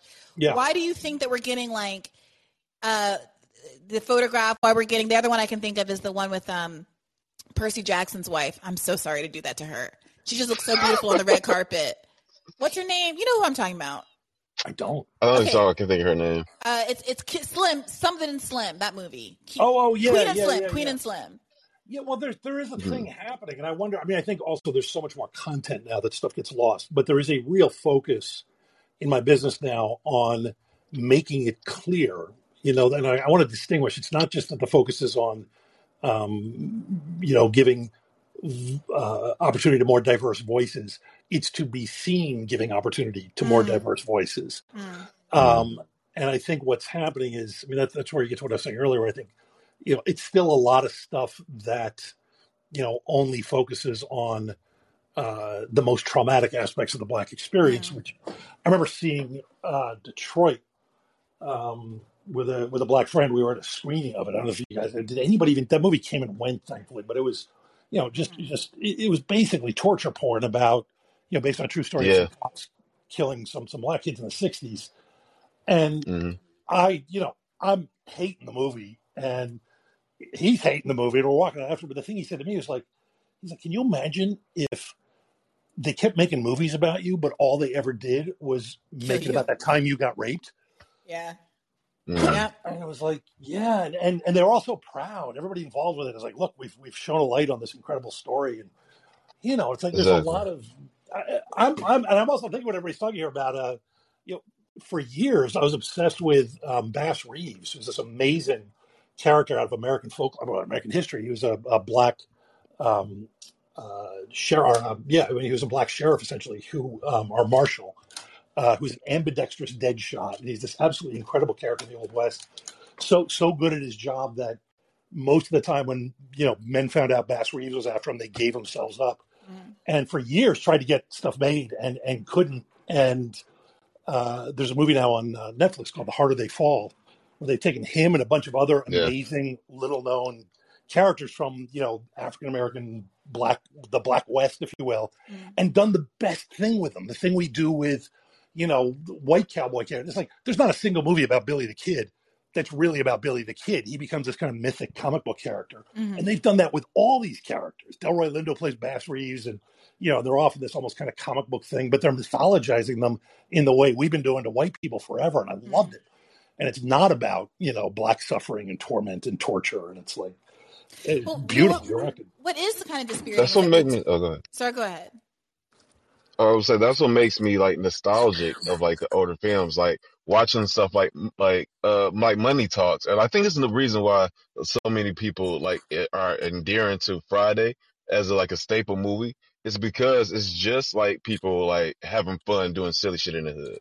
We don't really see that in films anymore. It's always like you said, like this big like tragic, tragedy stuff and everything. But also, it feels like it's not. Those movies aren't being made for. It doesn't feel like a lot of these movies are being made for a black audience anymore. I was about to say that. Yeah, no, Fridays was, and it broke out. And even though we have more black producers, like when Ava DuVernay gets behind the camera, she's still doing torture porn. And I'm not saying there's not content that's useful in the 13th and all those things. I'm just saying, like you would think that if you got those kinds of opportunities, we'd be seeing more, Waiting to Exhales, or exactly. The good stuff. I'm looking at this list. I googled black romantic comedies, and what we got right now is Malcolm and Marie. That was not made for black people. I'm sorry. No. I love Zendaya, but like nobody made that movie thinking this is geared toward a black audience. Black people will watch it because we like to watch things with black people in them, but it was not made for us. I'm looking at If Beale Street Could Talk, which is great, but also struggle porn, like torture porn. And then the only contemporary movie I can see here that was a solid romantic comedy, like within the last 10 years, I got to give it up to Beyond the Lights. I know what's his name is canceled. I know, but Google Mbuthu Raw and Nathan, God, what's that guy's name? He was in the Nat Turner movie, so I always want to call him Nat Turner. Oh, yeah, I know he's talking about. Yeah, he was in The Great Debaters, too. Yeah, I know what you're talking about. Yes. Whatever his name is, he did a great job. Like that's an excellent romantic comedy. I was on all my feels. I hit all the parts. Oh, Our Family Wedding. That's another one. With Forrest Whitaker and Lance Gross. That's another more contemporary one. I think what's her name? Who's Ugly Betty? What's her name? That was Ugly Betty. America. I can't think of her last name. America Ferrera. Yeah, like the Lance Gross character is getting married to her. Yeah, that was a nice one. I didn't watch this. I confess it's because of my own issues, which I'm not going to talk about on this podcast. But I could be open to it, but I have not seen this movie. You should see it. I think you would enjoy that one. All right, only for Lance. Well, I think like we don't really see like black media made for black people like that anymore. It's because of like I was talking about with like the erasure of like black Hollywood. Like once a black culture became more mainstream, like you stopped really seeing like a black media market where we stopped seeing people like making films and television for like black people. Like it's weird going back and watching like older sitcoms. It was like it's not watching older like black sitcoms. It's not like every episode they got to talk about how they're being black and oppressed. It's like they know they're talking to black people, so like we know what's going on already. But like when I watched the I think it was like the Carmichael show, seems like every episode like had to talk about like some political thing and how it affects like black people. It's like, yo, who are you talking to? Like, you know, we don't talk like this. Yeah. Well, thank you, Jam. I'm going to try to get a couple more in here before we wrap up because I know we're coming up on 2 hours, and I'm supposed to do this third-party conference. I can't remember if it's at 7 or 7:30. But thank you, Jam. Let's go ahead and respond to that if you wanted, Josh. But I got Brian in the queue. Oh, I was just saying really quickly, and there was a whole, and I don't know how much I know it registered. I don't know if it registered the same way outside of the business, but the whole how the Oscars so white thing really, really was like dropped a bomb in a way that I found infuriating because, and I say this, I'm a member of the Academy. I am not defending the Academy. In fact, I will tell you, as a member of the Academy, we don't get to pick what gets made. We can only vote on what is made. And there seemed to be this thing where the studios leapt on the Oscars so white movement because it let them off the hook. They were like, yeah, it's the Academy Awards' fault that there aren't as many black films being made. And you're like, well, you're the guys who greenlight them. And since then, there seems to have been this kind of movement to make sure people really, really see that the studios are making movies that, black content and so forth, but that they're doing it in a way that will appeal to, what they perceive to be a mainstream audience. Yeah. Instead of making the kind of movies you're talking about. Yeah, which, by the way, do appeal to the Friday and all of those movies that were made, I think, for black audiences appealed broadly because they were just good. Exactly. Yeah. What do you think, Brian? Well, actually, Josh, this is you just inspired me. I have a question about the Oscars then. Does everybody in the Academy get to vote for like every category in like the Academy Awards? There's 2 rounds. You get to vote first in whatever category you're in. I'm in writers. So you get to vote to nominate people in your category or categories. We do best original, best adapted. And then you vote. Everybody gets to vote on best picture. And then once the nominees or the nominations are locked in and announced, there's another round of voting. In fact, I think it just started today, where we all get to vote on everything. Yeah, I kind of feel like that's part of the problem in and of itself. And I can't really speak about the movie part because I'm more of a music person. But like, I kind of feel like you should box off like what your specialty is and just like vote on what you know. Because like for the Grammys, like if you don't know 5 Jasmine Sullivan songs, you should not be voting for who is best R&B song. Like, I'm sorry. It should not happen. There's definitely aspects, like I feel very qualified to vote on several categories that I do not practice professionally. But seriously, sound editing? I mean, I've sat in sessions where I watch them. I know what it is, probably more than most people. I can't tell you by watching a movie what has the best sound editing, And it's like, but that's, ultimately who's going to decide who wins is a bunch of idiots like me who have no idea how to tell. Yeah. but you're not entirely wrong. But the nominations are, except for Best Picture, are chosen by people in that field. Yeah, but back to Crash, and I guess I'll be the contrarian today since there's a mantle for that. Yeah. Obviously, I agree with like all of the critiques in Crash, but I'm also mindful of the fact that like, like the American normie population, a lot of them, like I went to go see Crash when I was a teenager with my mom and my stepdad, and my mom like walked out, and not from like a leftist progressive critique, but she was like, they're talking about race this whole movie, like I just can't. And I think that's interesting that like it was radical at the time. Yeah. I think what he's saying is it's an interesting point. It's a valid one because I knew people, my grandmother for one. You remember that movie Philadelphia, which drove me crazy on a million levels. One being like, oh wow, Tom Hanks is playing a gay guy, wonderful. I don't think he ever even holds hands with his boyfriend in that movie, Antonio Banderas. And I could write a book just as a straight man. I'm sure I know there are gay people who could write even more stringent and angry books on what's wrong with that movie. But my grandmother. It changed her. It changed the way she thought of this stuff. Because Tom Hanks was playing a gay guy. She's like, oh, maybe I'm wrong. So, yeah, it's like, who is the movie made for? Which is something I kept writing down while I was watching Crash again. Because, Yeah, I mean, I get that. I mean, sometimes you think, I don't like gangbangers, but then I've learned from this movie that sometimes they reform and unlock a car full of Southeast Asian trafficked human beings in the middle of Chinatown while also referring to them by a variety of racial epithets. And it changed my mind about how I looked at thieves. I totally forgot that storyline because, at first I was going to call in and say that, oh, us Asians, we're not really in the movie. And then I was like, oh, shit, we are. No. Oh, yes, we are. And I'm really sad about it. The person at whom the Latina partner throws the racial epithet at is the wife of the people who are trafficking these. Yes. These Asians. Yes, I was just like, ooh, I guess I forgot that for a reason. Right. But I think that the problem with Crash, I remember the backlash happened because it beat Brokeback Mountain for Best Picture at the Oscars. And, I'm a proud, gay person, and I'm sorry, but Brokeback Mountain was also boring. So I think, it was just, an off year in general. I don't have strong enough memories of Brokeback to weigh in, except for that. Do you agree? I mean, it has to have been better written than this. It my God! Has to have been. Yeah, yes.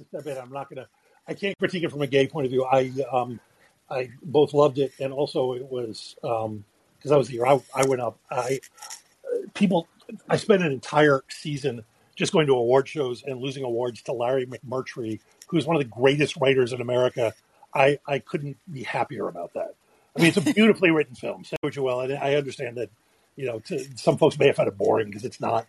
I get that too, but it is an astonishingly well written movie and pretty. I remember it being scenic. Gorgeous. Well, yeah, I mean, it makes the mountains look really nice and stuff.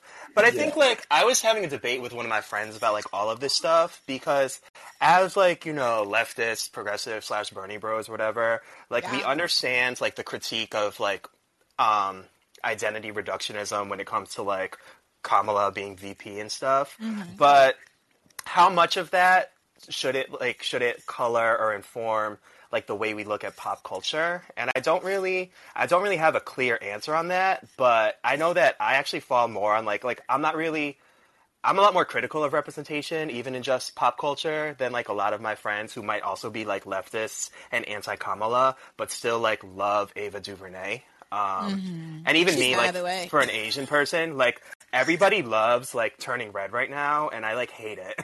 And I think the cartoon? that. Yeah, the new Disney movie with the Asian 13-year-old lead, animated. Isn't it about menstruation? Am I making that up? That's my understanding. Is it not? Yeah, a little bit. So there's that element, but it's also I don't know. When it comes to representation, all who is the movie for? Thinking about where is the fine line between culture and stereotype?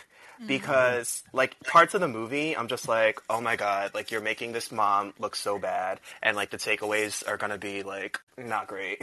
So I don't know. I will say the thing about this movie, we can critique it for being basic, which it is by today's standards. But even if you agree that Brian, I take your point that it was kind of radical back then, it was affecting to your mom, that kind of thing. And for people who aren't as familiar with you, your mom's white, right? She's Italian, which, by the way, Jennifer Esposito, who plays the woman of Latin experience, she's also Italian. She's not. Is she really? Yeah.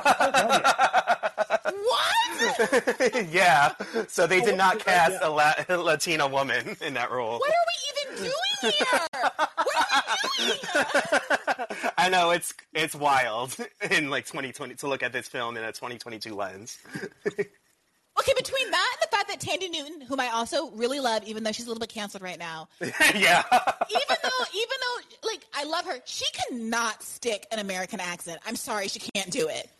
Every time she shouts at Terrence Howard, she sounds like a little British girl trying to get out of the closet. Yeah. And in that movie where she played Will Smith's wife, Pursuit of Happiness, she's supposed to have kind of a black scent in that one, and it's just embarrassing. Don't do it, Tandy. Just play British roles. It's fine. We love you as you are. It's fine. Be British. But anyway, between Tandy Newton and this new revelation that Home Slice wasn't even Latina, I can't even. Yeah, it's wild. Okay. All right. Well, thank you for dropping that bomb, Brian. I don't even know what to do at this point. I feel like, thank you. I feel like we talked about a lot of storylines, and there's a part of me that is like obsessive compulsive that wants to wrap up and give completion to all these storylines. But of course, people can just watch this movie on HBO or wherever, and they don't need me to tell them about what befalls Lorenz Tate or or the whole thing where Tim Dillon ends up saving Tandy Newton's life in some kind of redemptive arc. Yeah. You guys will figure that out. That's at least interesting. And the most plausible, by the way. Dramatically. Yeah, absolutely the most plausible. And dramatically the most interesting. And you can see, like, I was thinking about when I'm watching it, I'm like, this scene is why Matt Dillon took the film. It's the only reason. Yeah. And I like that they didn't make her, like, grateful or anything. They had them exchange a look, which was very weighted. So she gets in a car accident. He ends up being the first responder because, again, LA only has 15 people in it. And, he very much saves her life and demonstrates a lot of bravery in doing so because he puts himself at risk in a burning car with fuel and stuff. And he pulls her out. There's a brief embrace, but then she's whisked away by paramedics, and she looks over her shoulder and she looks at him and he looks at her. And you get this feeling that, like, he's wrestling with the fact that he has violated this woman who now he's forced to see as a victim and a person whose life is worth saving in a professional capacity and struggling with that. And then she's looking at him like he literally raped me, but also he just saved my life, and them's the breaks. And it's a pregnant, weighty look, and it was satisfying. I found it to be cinematically satisfying. Yep. I mean, it's still like, oh yeah, you have problems with these guys until you need one. It's still basic propaganda. Yes, this is a big pro cop movie. I will say the part we didn't get to, and maybe this is the last clip I'll play before we wrap up here. And I have to go interview Jill Stein at 7:30. You guys should watch the third party. Are you guys just going to cackle about how you what is it you're supposed to have done with her? I don't know. Elected Donald Trump. Right? Did you elect Donald Trump? Yeah, got rid of Roe v. Wade. We're both Putin puppets. I did this week's episode of Bad Faith. I'm interviewing a former RT host. She famously sat down with Putin. We're going to swap stories about how much we like borscht. It's going to be a whole thing. Awesome. I want to thank you, by the way, for all those things. They're all great. In any time, I crawled, so Jill Stein crawled so I could walk, and the next one will fly. See, by the way, ask her if she watches The West Wing. That's all. We'll see if I can get that in there. You want her to come on the West Wing thing? Oh my God, we'd kill to have her. Are you kidding? Jill Stein I feel like she would definitely come on. I feel like she might. Marianne did. Yeah, I think that some of your audience. I don't know. You still have a lot of like LA liberals who listen, right? Yeah. I mean, we fixed them. We changed them. You might lose some subscribers over Jill Stein. Oh, that's fine. No, but they don't. Yeah, nobody comes on our show with that mindset. Leaves with that mindset. She would help us fix them. Well, the last bit. Also, by the way, I found a whole page of notes with time marks that I just discovered that I wrote down, but it was obscured by a paperclip, and I'm very upset with myself. This could have been much more smoothly. I was like, I thought I took more notes than this. I did. It's just I pinned this paperclip to erase a page. But this scene, remember what I said earlier, that white people only dress like they're the ones that get to have actual exposition about race? Like, they talk about race. Everyone else is just racist. Okay. Don Cheadle, there's one more storyline that we haven't touched upon at all. Oh, God. Which is that Don Cheadle and his Italian partner report to a crime scene where it turns out a white cop has shot a black person. Upon further examination, it turns out the black person was a cop too. Twist, to which Don Cheadle says, oh, you shot the wrong N-word. But then, twist, it turns out that guy was a corrupt cop and had a trunk full of money, and we don't know where it came from. So now the DA, played by Brendan Fraser, because again, there's only 15 people in LA, is his team, the DA's team, is interviewing Don Cheadle about how to make this not a bad media story for the police department and the criminal justice infrastructure of Los Angeles. And Don Cheadle's like, oh, well, the black guy turns out he's a bad guy, so it is what it is. Let's lock him up and keep on pushing. Or he's dead, but, let's just, maybe a justified shooting. The white guy who shot him did shoot 2 other black people and seems to have a record of doing this. So then we get this scene where he's confronting this DA junior guy is confronting Don Cheadle about how to handle this case. And it's exemplary of how white people deal with race in the context of the universe of Crash. Okay. This is the last one. This Conklin has 2 suspicious shootings on his record. Both black men, both times he was cleared, but only both. Detective Lewis makes black man number 3. You know any reason why we shouldn't hang Conklin for this? Well, it's more complicated than we originally thought. We found $300,000 in the trunk of the car that Detective Lewis was driving. Shit. Oh, go down to the garage, tell him to stay in the car until he hears from me. You found the money in the Mercedes. I thought that wasn't his car. Well, the car's actually registered to a Cindy Bradley. We haven't been able to get in touch with her yet. Apparently she left town this morning. So it wasn't Lewis's car. He may not have even known the money was in it.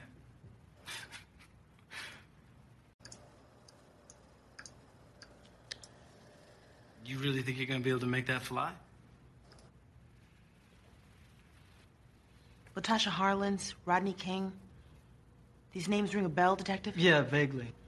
We have attorneys for this slain police officer camping in our offices. We have his mother and a half a dozen men of the cloth who swear that Lewis was one of the 12 apostles of Christ. We have 2 black city councilmen and a congresswoman who call on the hour, every hour, demanding to know what the district attorney intends to do about this. And you want him to walk into that press room and tell them all that the situation is complicated?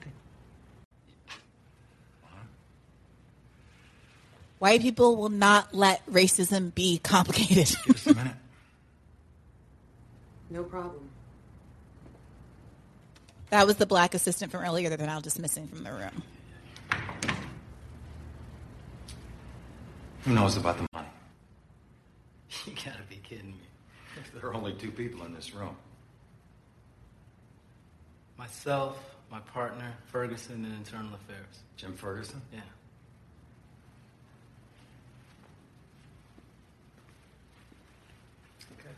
Okay, I guess I don't see a problem. As it wasn't Lewis's car, the money isn't clear evidence of any wrongdoing, and even if it was, we aren't going to prosecute a dead man, which means the money Internal Affairs is holding can't even be considered evidence.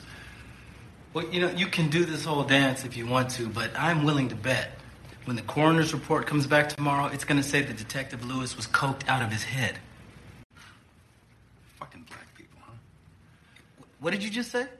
I mean, I know all the sociological reasons why, per capita, 8 times more black men are incarcerated than white men. Schools are a disgrace, lack of opportunity, bias in the judicial system, all that stuff. But still, it's got to get to you. On a gut level, as a black man, they just can't keep their hands out of the cookie jar. Yep. Don Cheadle and I have the same look on our face. Truth, but that's the way it always plays, doesn't it? And assholes like Lewis just keep feeding the flames. It's got to get to you. What did you say you did for the DA again? You coach ball down in Compton, am I right? Oh, please, don't do that. Don't act like you know something about me, okay? What do you think those kids need to make them believe, to give them hope? You think they need another drug-dealing cop, or do you think they need a fallen black hero? Why don't you cut through the bullshit, Flanagan, and just tell me what it is you want? The DA squad loses its lead investigator next month. Rick is quite adamant that his replacement be a person of color. It's a high-profile position, and he wants to send the right message to the community. And the right message is, look at this black boy I just bought? Well, fuck you very much. But thanks for thinking of me. Actually, we were thinking of you. Until we saw that. It's your brother's file. 20-something years old and already 3 felonies. 3 strikes law. Kid's going away for life for stealing a car. Christ, that's a shitty law. There's a warrant in there. But still, hey, he had every opportunity you had. Oh, boy. Okay. Josh, I'm going to stop there. So what they're doing is, it turns out his brother is Lorenz Tate, who has been robbing all of the people. And they're saying basically, don't tattle on, go with our basic story that this was just an act of police violence, because every DA's office loves it when the LA public hears about an instance of racial violence perpetrated by a police officer. I need you, black man, to help me make this an instance of white on black crime. And if you don't, I'm extorting you over your brother's criminal record. I am a good liberal, so I'm going to have this throwaway line about how, the 3 strikes law is bad, but I'm not going to do anything about it, even though I work in the district attorney's office. I'm fairly senior, apparently. I'm going to both occupy the space of the white liberal and the prosecutor, the literal prosecutor. Josh, you're muted. Sorry about that. Sorry. He's also, when he's laying all that stuff about how, about black folks and, although I suppose there's reasons, he's saying this is how it's perceived. I'm not saying I endorse it, but he's still, as you say, he does none of his actual actions don't belie anything he's saying. Which is the movie kind of telling on itself, right? Because I do think there's definitely an attitude among white liberals to say, I know why this is wrong, so it's okay for me to say fucking black people. Am I right? Yeah. And sort of he gets to call it out while engaging in it at the same time. Yep. Which is kind of makes him actually the Ludacris of this movie. He's the white Ludacris. He and Ludacris are on parallel tracks in this movie. Yeah, except he doesn't get punished. He doesn't get punished. Although Ludacris ends up coming out unscathed in this film. And literally him releasing the trafficked humans from the back of this van is the last scene in the film. Because he's learned his lesson. He's learned his lesson. He rides a bus. That's right. He looks around at the unwashed masses that are on there with him and feels like some kind of solidarity. And then he picks up the car. He spies the car. I can't get into it, but he spies the car full of people, traffic people on the side of the road. He doesn't know there's traffic people in there. And I guess they've been in there for I don't know how long. A while. Yeah. And he goes to sell that car at the chop shop. And when they open the back, there's humans in there. And the chop shop guy, who previously didn't want to take a car, by the way, from him because a person had been killed near it and gotten blood splatters on it, is more than happy to take the car. Happy to engage in human slavery. To which Ludacris grows a backbone and says no and plays Moses to these folks. No, I'm impressed by this guy because, I am not a criminal. I have not spent a great deal of time around criminals, but I spent some. And I know that if you were, for instance, someone who engaged in professional car thievery and you stole a car that had a lot of cash in it, you'd know where to take it to make, to get it laundered in case it was numbered. I know that if you found a car that had a lot of heroin in it, you would probably know somebody you could, sell it to. I'm impressed that this guy would actually know what to do with a bunch of humans. Traffic. That is not the same thing as like, oh yeah, I know a guy who deals drugs. Especially since he's a guy who doesn't seem to understand how to clean blood out of a car. I'm like, this is the first bloody car you've ever gotten? Grow up. Exactly. Tony Soprano can handle this without even thinking about it. Call Harvey Keitel. Well, anyway, on that note, I'm really grateful to you, Josh, I'm grateful to you because I could have gone another 10, 20 years walking around this planet saying that I liked this movie. And what a humiliation. What an embarrassment. You have saved me from so much humiliation. Yeah, here's the problem: is a lot of that humiliation is on record, Bree. So we still have it. I know, which is why I'm going to have to start every interview for the rest of my life. I'm about to get on with Jill Stein in 23 minutes and say, "Hi, it's so nice to be talking to you again. I just want to clarify for the record that I do not endorse 2005's Crash. I do endorse voting for Jill Stein in 2016 in the great state of New York. But to be clear, not the 2005 Oscar-winning film Crash." Sounds reasonable. Thank you so much for having me on. This was a blast. Tell people where to find you and all your content and things. I have two podcasts. One, if you just want to do movies, I do a show called The Movies That Made Me with a great Joe Dante. It is a pure labor of love. We track down filmmakers either that we know or who've done work that we love, and we bring them on, and they talk to us not about their work, but about movies that have inspired them. So it's a lot of fun, and it's not the usual interview show. It's really more like listening to a bunch of professionals sit around and have a beer and talk about something they love. And then I do the West Wing thing with Dave Anthony, and Bria's been on several times. It's my favorite podcast. Dave says hi, and Colin, who has written several theme songs for you, also says hello. Hi, guys. We are dissecting, we're into the 7th season. We literally dissect every episode of that misbegotten show and discuss its terrible politics and how they have helped lead us to where we are today. And they've been doing this series on the Hillary Masterclass videos. We did. We just finished a 5-part series because we needed a break from the fucking West Wing. We did 5 parts on the Hillary Masterclass.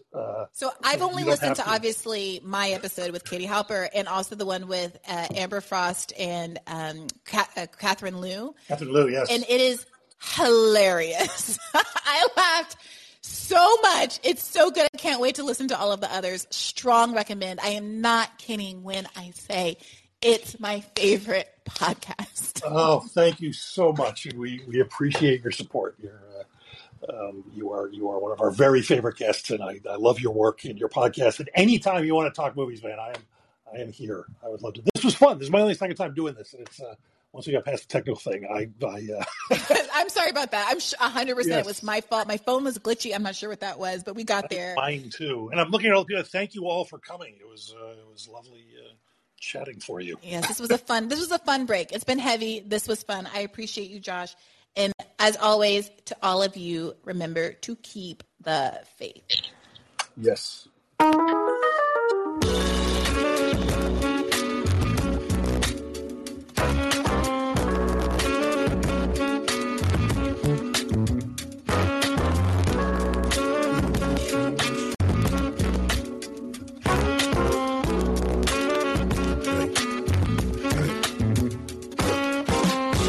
Wish I was a lion in the tall grass. Wish I had a pilot and a podcast. Wish I had a strong donkey that can haul ass and travel with portable speakers playing bars.